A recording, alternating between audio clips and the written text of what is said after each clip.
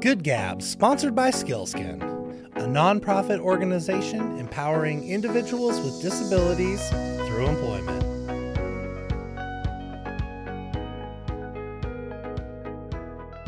Hey, Good Gabbers, this is Steve McBride here today.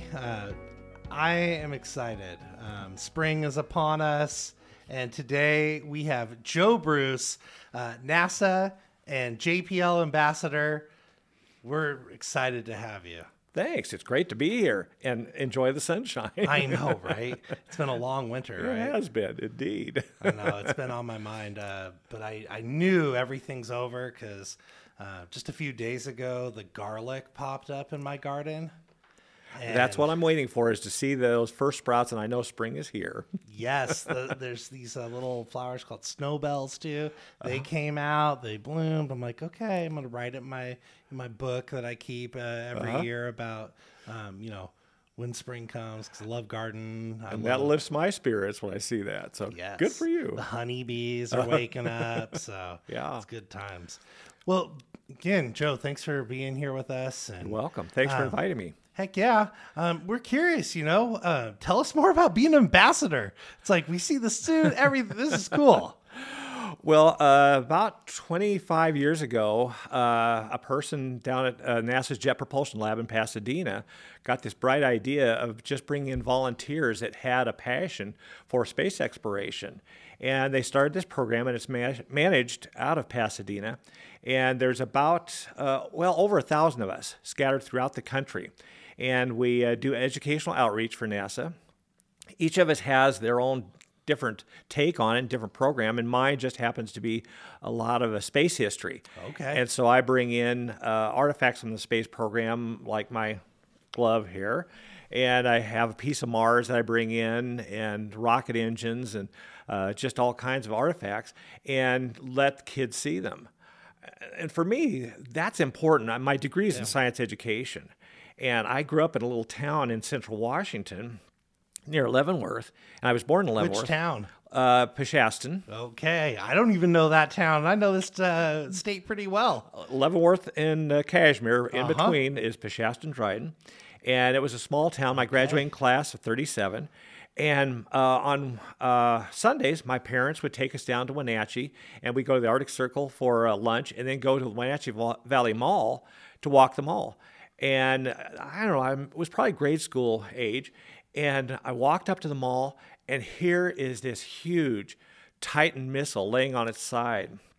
Yeah. And that just had a huge impact on me. And so as I got my teaching degree and moved on, I thought, wow, I would really love to just be able to share what I felt when I saw that rocket with other kids and inspire other kids. So that gave me the idea to start what I call Space Frontiers. And I've been doing it now for, our son is going to be 40, so I think about 35 years I've been doing this program in the Spokane region. Okay, I got a question then. Yes. Did you bring some of the Mars rover prototypes to Spokane like 35 years ago? No, that wasn't me. I wish it had been. Well, that's what inspired me. I remember it was at Chase Middle School. It was the first year it was ever built. It was the inaugural year. I was at it, and they brought one of the rover prototypes, and it moved. And how did I miss that? I don't know, because it was absolutely amazing. It was so impactful. I remember it now. I was one of the kids who ran up because I wanted it to roll over me. And I was like, this titanium, amazing, engineered machine that, a version of it was going to be on another planet. It just blew my mind. I don't know how I missed that one. But I have brought astronauts to Spokane to talk to the middle school or elementary schools and just spend some time visiting. So I've done that. And just go out to retirement communities and civic groups, anybody that's interested in the space program. And I've been doing it. I applied about 16 years ago to the Solar System Ambassador Program. And so I had to submit my application and send them references, and they checked all that, and I was accepted in the program. For the last 16 years, I've been traveling around as an ambassador for NASA. And all over the country? Well, primarily Eastern Washington, Northern Idaho. I have gone into Canada to do it, been to Tennessee and done the program. And a few years ago, and then last year, Guatemala actually did the program a little bit down there. So a little bit of travel involved. But just inspiring, the local kids, this community. Like, what are some of the takeaways that you've had, doing the show and exposing these kids to something, way bigger than themselves? I feel like I'm pretty privileged because when you walk into an elementary classroom, two things will snag a child: space and dinosaurs. And I've got the space. Believe it. Yes. So I've got the space thing. But for me, it's just fun seeing the reaction from the kids. I get a lot of energy from when I get a group of kindergarten kids just so excited. I get a whole lot more animated the more energy I see in those kids. And so they just seem to have a really good time with it. But for me, it's been fun seeing these kindergarten kids the awesome questions that they have. They're well thought out, they're intelligent questions, but they have some great sometimes stumper questions. Really? For you. I wonder where all that insight comes from. Just that intuition. There are a lot of these kids that it's a spark in them, and there's something there that's interesting, and they want to know more about it. And for me, I walk into a classroom, and no matter what the age, and I see these kids, and I think, somewhere in that classroom could be the next Neil Armstrong, the next Sally Ride, the next Anne McLean from here in Spokane. That could be them, or it could be a possible future president. But just the right word could spark something in those children, and who knows where that might lead. So for me, that gives me a lot of energy when I go into a classroom. And it's been long enough now. You're going to start seeing some of that, I think. Some of these kids who are now adults, they're going to be starting to make their moves in their careers. Well, and that's a lot of these kids, when I walk in, especially with high schoolers, they're starting to think exactly what you're saying, that, I want to be an artist. I want to be a musician. I want to be whatever it is. That's what I want to be when I get out of school and college. And I tell these kids, whatever it is you're dreaming, it's yours if you want it enough. True. But you've just got to want it and go for it. And when you get into high school, take all the math and science you can. And then when you get into college, find something that you love and learn everything that you can about it. And then go from there. And so a lot of these kids, some of them are now out of college and going on. And we as teachers, we may never see the outcome of what we do. Right. But as teachers, it's our hope that we've touched at least one child and they're out there doing something cool in the community and making a difference. And so that's what drives me on. Well, I mean, it's guaranteed, right? Like there's that spark. There's, that Mars rover. For me, it really made me want to dive into math and science at that time. That was definitely before, there was an emphasis in the STEM fields. Yep. But I went in, in college, I took physics. I didn't need to. I just was interested. I'm like, let's learn more. And some of those principles have just been... I don't know. I think about it all the time. We talked about the law of conservation of energy just yesterday at lunch, and I was just cracking up because I'm like, oh, I can follow this. I know this. Well, and we don't realize it very often, but it's very true. Every one of us here in this room, or when we step out, I was talking to a group of high school and elementary kids a couple of days ago, and I told one of the students, I said, every one of us in this room is impacted from a spinoff from our space program. Yes. Every one of us. And if we look at it, those within our city, because we have weather satellites that came from NASA, and we gain information from those satellites that say, hey, you've got to get those people off the street because we've got a cold weather snap coming. So everybody's impacted in some way from the spinoffs from NASA. So we just have to look. Yeah, well, even just like a lot of the products that we have came from that.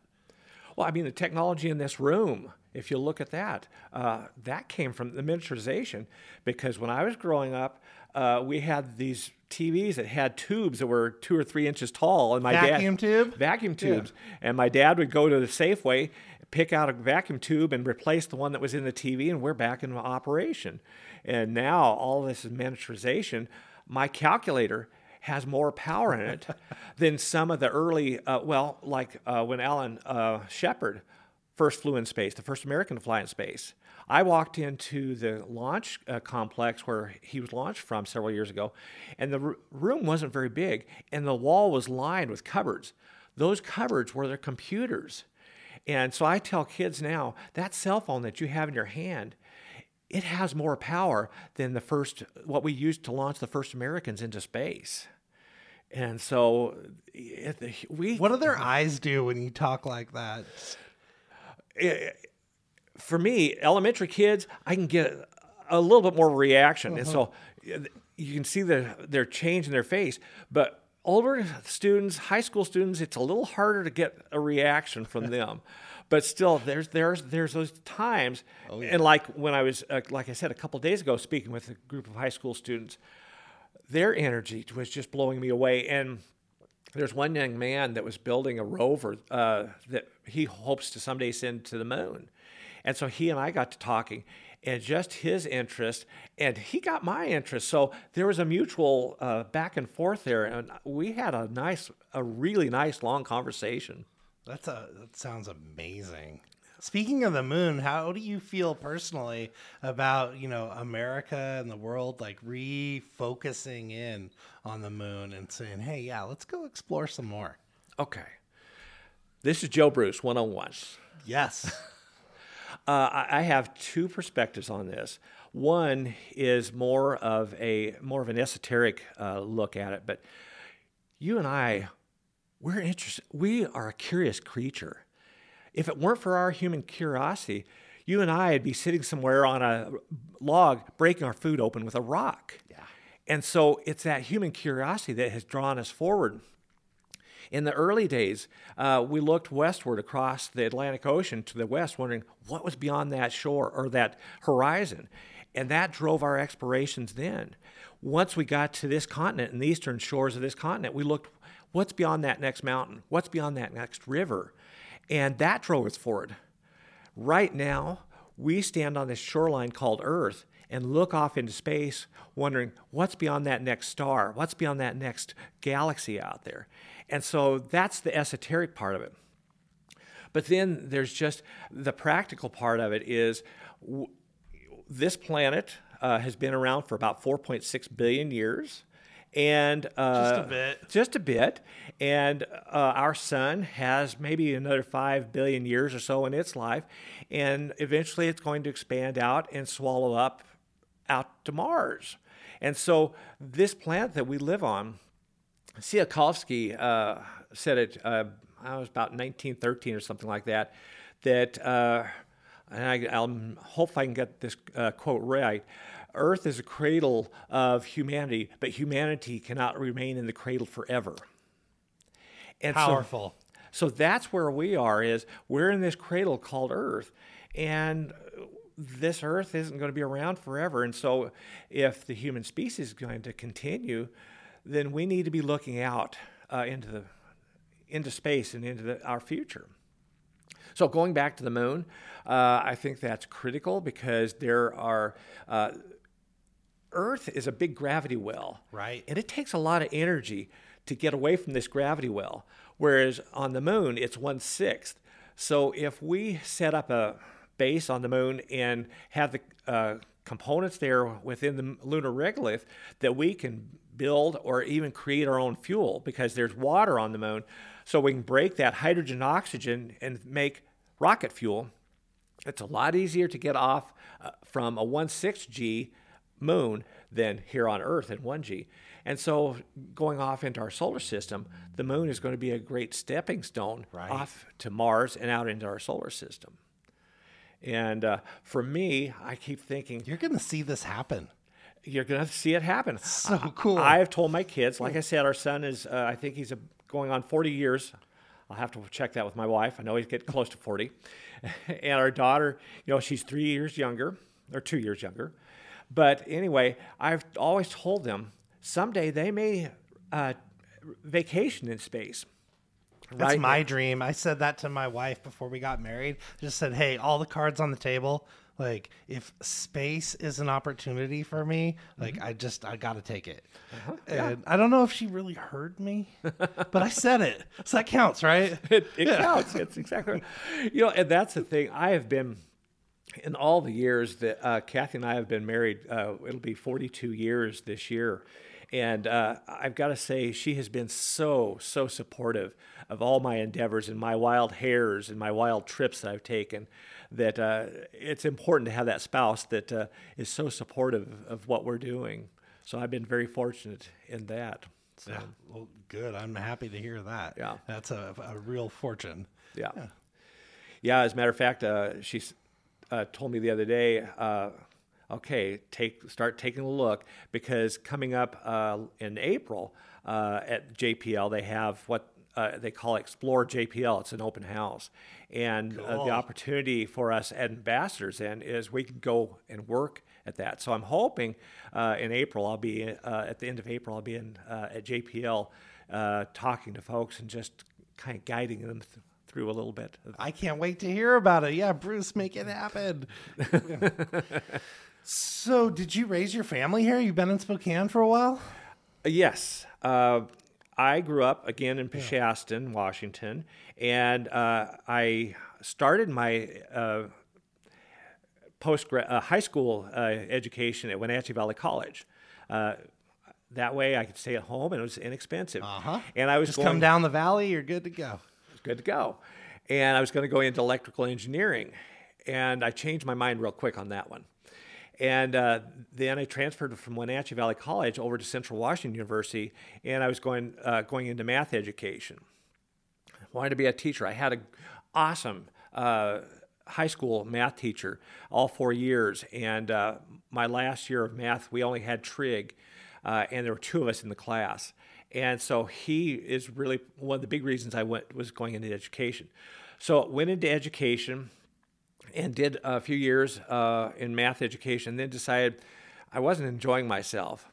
And so I decided to change my major again to science education. And then, why didn't I think of this in the first place? The light bulb went on. The light bulb went on, Here exactly. we go. And by that time, Kathy and I were dating, and she was from Spokane.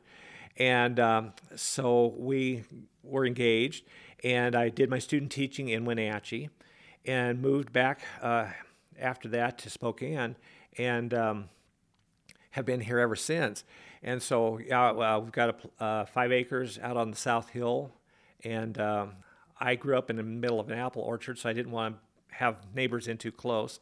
So we found this 5 acres and have been out there ever since. And so our kids grew up out there and went to Chase Middle School and then on to Ferris High School. So we've had a great time. That's kind of how I got involved. And your son's 40? I think he's close to 40. I'm 41. We probably went to school together. Probably went to school I went to together. Chase. I went to Ferris. Yeah. My brother's like 6 years younger than me, so Yep, our families crossed. I'm sure they did. Yeah, Ham on Regal did that. Good for you. That's awesome. But kind of what kicked this all into place and play was when our son was at Moran Prairie. His was the first kindergarten class at Moran Prairie. It just opened. And he was talking to his teacher and telling her about some of the things that Dad had down in the basement. And she invited me to come visit her class. And so I took a bunch of my stuff with me, and I've been going back to Moran Prairie now ever since, and go to kindergarten classes and talk to them. But it just kind of, the program after that just expanded out And now people have seen me on TV and heard about me through radio and newspaper. And so I get calls from people saying, hey, can you come talk to my class? And it's so cool to be in service like that to folks, and especially to children, to inspire them for, something bigger than themselves. It's a lot of fun. And it's just seeing the lights come on in their eyes. For me, it's been a ton of fun to be able to do that. And I oftentimes, when I'm talking to, retirement communities or going to an adult group, a civic group or whatever, I love to make the challenge to them that, if you have a child, a grandchild, a nephew, a niece, whatever, you have any interaction with a child, I challenge you to mentor that child and just work with that child, because just the right word from you could lead them on to doing something great. And so any adult that I talk to that has any interaction with kids, that's my challenge to them. Oh, what you're saying really resonates. And that's what scared the heck out of me when, I married into a family, and I was like, oh, I really have a lot of impact on this kid. And, I got to be careful with, this person's, their heart, their brain. Like, here we go, because we can really inspire them. Well said. And yeah, listeners, listen to that. Be careful what you say. Okay, so here's the ultimate question. Applets and Kotlets. Yay, nay? Okay. My wife worked there the whole time I was doing my student teaching. So my wife was there on the belt working. I'm not a big fan. I like my fruit fresh. But it's a great product, and I have people that sometimes, if you're going over, would you bring me back a box? So I'm always happy to do that. But I'm one of those people. It's like, man, just that sugar concoction, that Turkish delight. I'm into it. There's a story in my family. Apparently, my grandpa, he's a traveling salesman. He sold some of the first computers. He had Imperial Data Supply here in Spokane for a long time, and he called it business machines. And he was out on the road doing the sales calls, and apparently it was a restaurant, and one of the owners of the Applets and Kotlets was choking, and he performed the Heimlich maneuver on him. And so my grandparents would get these boxes every Christmas of cases of Applets and Kotlets, and it happened until the day that guy died. Oh, really? Yes. Wow. And I guess that's where my love came from them. Yeah. My wife. Side note. My wife, she was there at the time when they were trying some new flavors. And so she'd bring home a new flavor every now and then just to test it and see. And so some of those, she had a tiny part maybe in the hand of how they got chosen. Well, Kathy, if you're listening, thank you. Steve McBride thanks you. Well, hey, we've been burying the lead for a long time. I know our listeners have been looking at this glove. They're asking themselves, what is happening here? Bruce, can you let us know what's going on? Well, I usually carry around with me some sort of artifact from the space program. I thought today it would be appropriate if I brought along with me one of the EVA gloves from the shuttle program, and these are actually still currently being used on board the station as well. So this hooks to the suit? I don't have the locking ring for it. When I got this is actually 3 separate gloves, and I haven't been able to get the actual locking ring yet. If any of you have one in the basement, send it here. Send it to Skillskid. We'll get it to Bruce. There you go. But for me, the spacesuits have always been a fascination. And so I keep watching auctions. There's online auctions, and I used to go to Beverly Hills. There was an auction house down there that I would go visit and pick up artifacts periodically. And so this outer glove, I got it on an online auction several years ago. And then little by little, I just picked up the other 2 gloves that go inside it. And it's been probably a year and a half, maybe 2 years ago, I got the restraint glove that goes inside that. So this is more or less a complete glove now, but it's just, for me, the weight to the thing is just incredible. You'd never believe that the thing weighs that much. But when I first got this... Can I touch that? Absolutely. All right. There we go. When I first got that glove, it sat for months next to my chair just so every night I could sit by it and try, fitting it on. It doesn't fit real well because the person's hand was a lot smaller than mine. That is so cool. So, yeah, that's just one of the artifacts that I've collected over the years. I started, probably my first artifact was, I think it was my first year at Wenatchee Valley College. Jim Irwin, who was an Apollo 15 astronaut, came to Wenatchee. And so my sister and I went to listen to Jim speak, and he signed a book for me to Joe. And so that was my first artifact that I collected from the space program. And then over the years, after Kathy and I got married, I had the opportunity then to start traveling a little bit. And so I'd travel around to some of the NASA centers and follow some of these auctions. And like I said, a couple times I've been to Beverly Hills for auctions there and had the opportunity to sit behind Apollo 12 astronaut Pete Conrad and Bill Dana, the comedian. And to this day, I'm still kicking myself because at the intermission, more or less, of the auction, I didn't walk over and shake Pete Conrad's hand. And I'm still kicking myself to this day over that. But been able to pick up a lot of stuff. Like I've got some space suits, Russian gear that I have, and tires from the shuttle. The rear tire is about 200 pounds, so it's hard for me to get up into the back of my pickup and get it to where I need to go. But just a bunch of artifacts that I can go down and just touch. And some of it's been to space, too. Some of it has been to space, yeah. I've got a shuttle tile that came off of Challenger or Columbia before the accident that has flown in space. And then I've got a thermal blanket that is where the nose attachment to the external tank would pass through it. I've got some of the thermal blanket that it would pass through from Columbia that I have collected. And so for me, it's just I walk down at times in the basement and I'll just stand there and just stare at my mini museum. But yeah, I've had some awesome opportunities in my life. Again, thanks to Kathy, but I've had the opportunity to go down and see 4 space shuttle launches. The first space shuttle launch I saw was STS-4, the 4th launch of the shuttle. So it was still in... at which spaceport? At Kennedy Space Center. Okay. Side note to that, I didn't know, maybe our listeners don't know too, the program that we're part of, the Ability One program, where we're putting, helping adults with disabilities find employment. We employ people. A lot of that's in the service world. Mm-hmm. We do... not Skillskin, but the program cleans all the buildings at that spaceport. Oh, really? Also Cape Canaveral, and does the grounds work there. Oh. And so that's part of what we do. And folks living with disabilities are directly responsible for the upkeep and part of the space program. And so that's a story that gets told in our circles a lot. Is like, the janitor that, was holding the moth and saying, yeah, I'm part of the space program. And that's part of what Skillskin's a part of, the Ability One program. So. I had never heard that. That's wonderful. The next time I go down to Kennedy Space Center, I'm going to have to if you see Ability One, that's who we are. Okay. And so is when a rocket goes, like, do you feel it?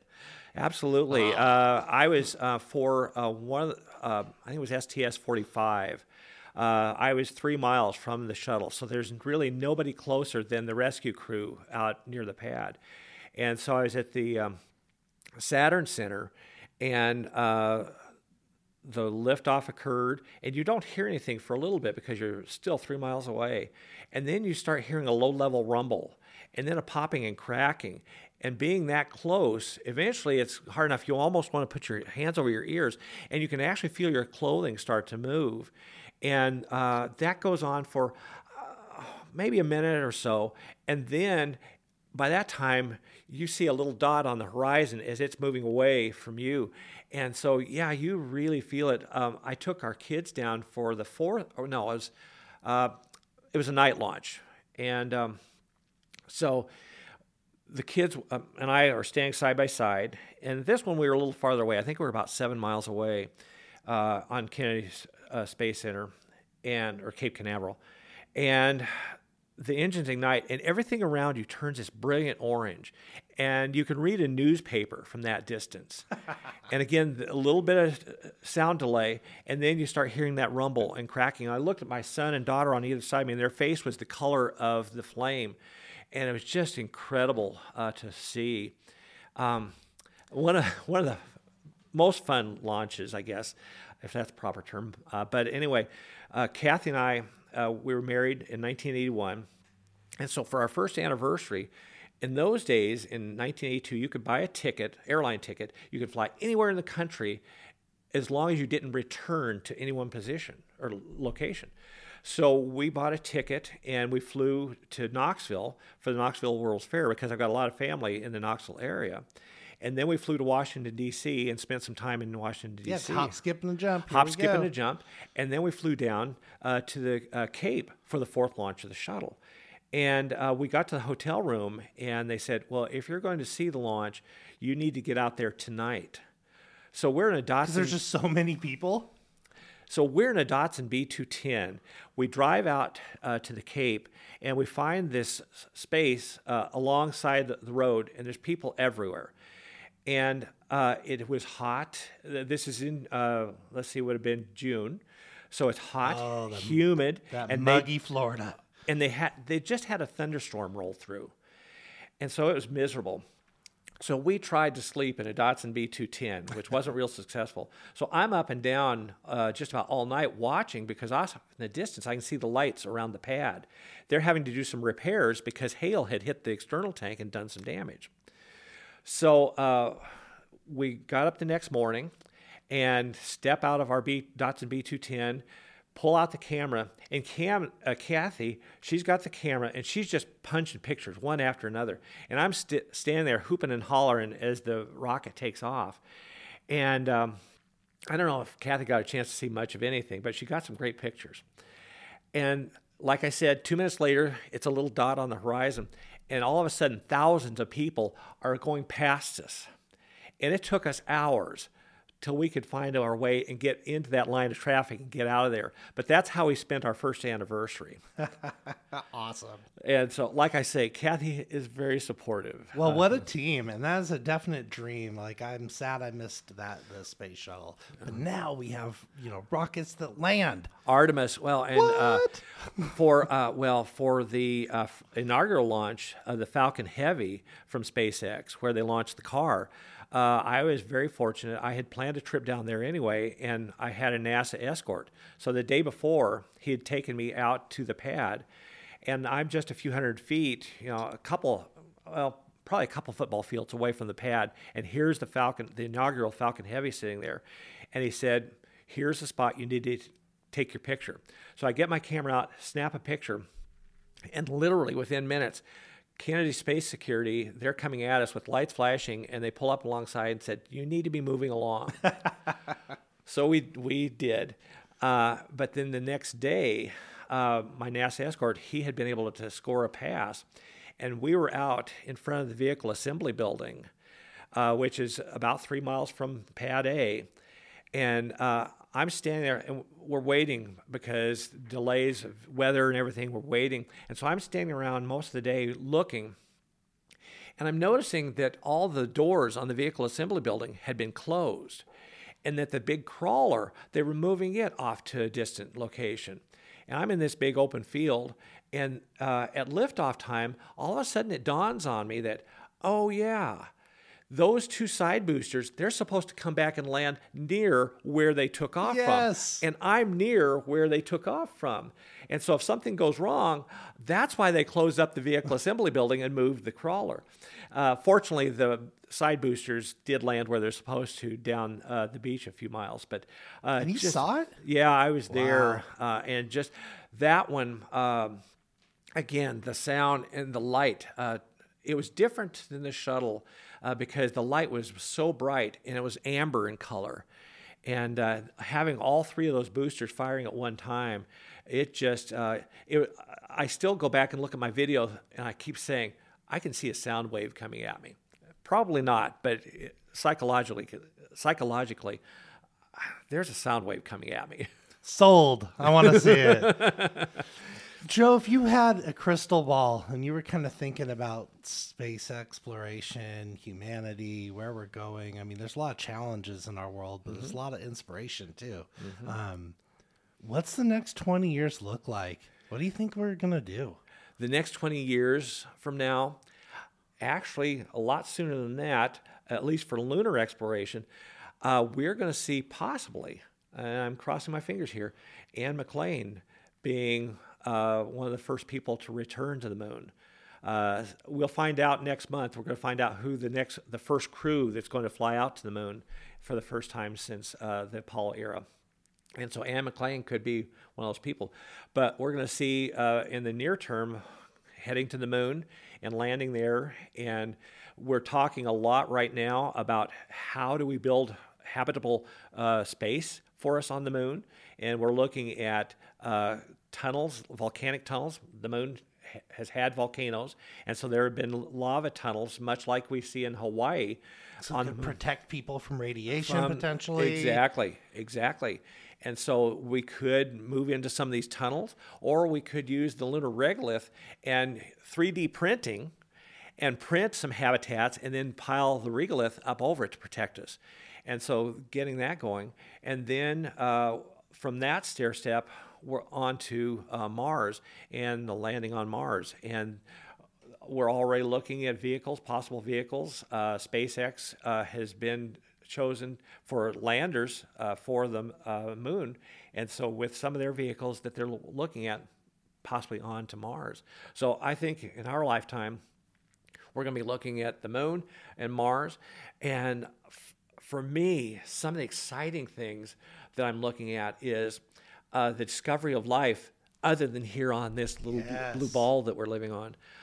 There's a good possibility that Europa, which orbits Jupiter, it's an icy moon that has an icy crust, but underneath that icy crust is an ocean of water, and that there could be water or living life under that. It's not going to look like you or me, obviously, but it's going to be alive. But yeah, I think we're going to see it too. I'm in my hot tub, I'm staring up at the stars. It's all I can think about. I'm like, what is there? Well, and that's outside of our solar system. Exactly. We got all these gems just right in our next door neighbor. Yeah. Right next door neighbor. And when we look at it, we live in the Milky Way, which has billions and billions of stars. Think of it this way. If you're standing on the beach at Lake Coeur d'Alene and you're going to count each sand grain on Lake Coeur d'Alene, that's what you're doing when you're looking at the stars in our sky from the Milky Way. Now think of that. That's just one galaxy.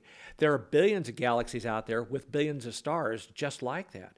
And so the possibility of this little blue ball that we call Earth here and life here, what the possibilities are when you're talking about billions of stars with billions of planets orbiting them in the galaxies. So that's really exciting. And I got to be careful because what you see on the internet's always true. But I saw something recently that they think that they found a planet, more of an Earth-like planet, that's something like 51 light years away. That's not very far away. That's not far away. If you think our star, the sun, is 9 light minutes away. The next closest star is about 4.5 light years away.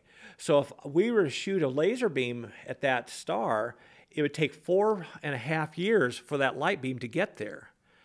And so there's talk now of sending some small nano cameras on solar sails and setting up an array of laser light to shine on those sails and send them out toward this star. And they could get a fair percentage of the speed of light and arrive there in about 20 years. Wow.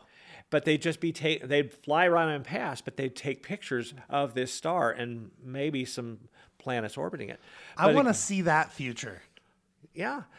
Well, that's the funny thing. When I talk to a lot of the astronauts and talk to a lot of people interested in the space program, that future that we saw in Star Trek, that's what they're looking forward to. And so you and I, Jim Kirk was leading us off into the stars. And a lot of that technology that we thought was really wild then isn't so much. When you flip out your hand phone and flip it, you've got a communicator in your hand now. Yes, you do. And a lot of the medical instruments now, you go in to be checked up. They wave a wand across your forehead to take your temperature. So a lot of that technology that we saw back in the 60s when I was growing up in Central Washington is now we're seeing a lot of it happen. It's a reality. Warp speed, I'm not sure when we're going to see that one, but a lot of the other technologies are happening. And that is cool.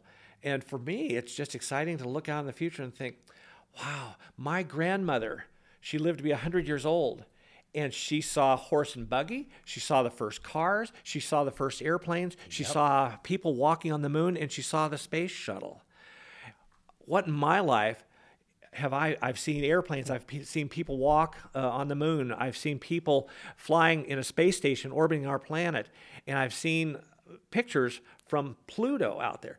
What's going to happen in the next several years, hopefully lots and lots of years of my life, am I going to get a chance to see? A whole lot. I know. I'm just thinking about, I'm finally just starting to get some perspective, right? I've been around enough revolutions around the sun to I'm starting to. Mm-hmm. I'm not naive. I'm still young in Earth years, but I just was looking up at the stars this past summer, and I just noticed, the satellites and a lot of them. And I remember that was a game as a small child, find the satellite. Yeah. Sometimes I wouldn't.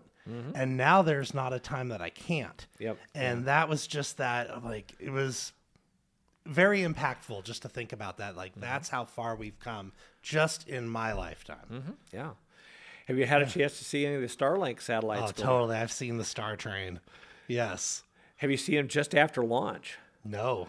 There have been, Kathy and I got out one night. Is it a tight pattern? Yeah. Then yes, I have. Yeah. Yeah, it's, I was like, what is going on? Yeah. I did see that. Kathy got her phone out and snapped some real quick pictures of one that went over our house. But the first time I'd seen them, I was out standing in the yard, and I saw a satellite go over, and a few seconds later, another one in the same path, and then a few seconds later, and I stood there probably for 20 minutes as this train of satellites just kept going over. And it's just interesting to see. It is going to be, looking into the future, we are going to have to look very seriously, though, at what we're putting into orbit around our planet. Yeah. Because there are thousands upon thousands of, I don't know what the latest count is, of artificial satellites, artificial moons around our planet. But we've got to be real careful in the future, because eventually, are we going to put so much up there that we're not going to be able to launch through it and fly into space? Yeah, without damage. And are we going to lock ourselves into this planet? So we really have to be cognizant of what we do in the future, so that we do become a spacefaring species and are able to move on out into the sky. Well, yeah, let's do it, humans. Let's be a multi-planetary, race. I'm ready. Yeah. Good gabbers. What a day. Joe Bruce, thank you so much for being with us. You're very welcome. Learned a lot. I'm more excited than ever. I'm so happy that you're connecting with the youth in this community. Please continue and just keep inspiring folks. That's my plan. I don't plan on giving that up soon. I get too much energy out of it, and too much enjoyment. I have more fun than the kids do. I love it. That's when you know you're in the right spot. Joe, thanks for joining us today. You're very welcome. Thanks for inviting me.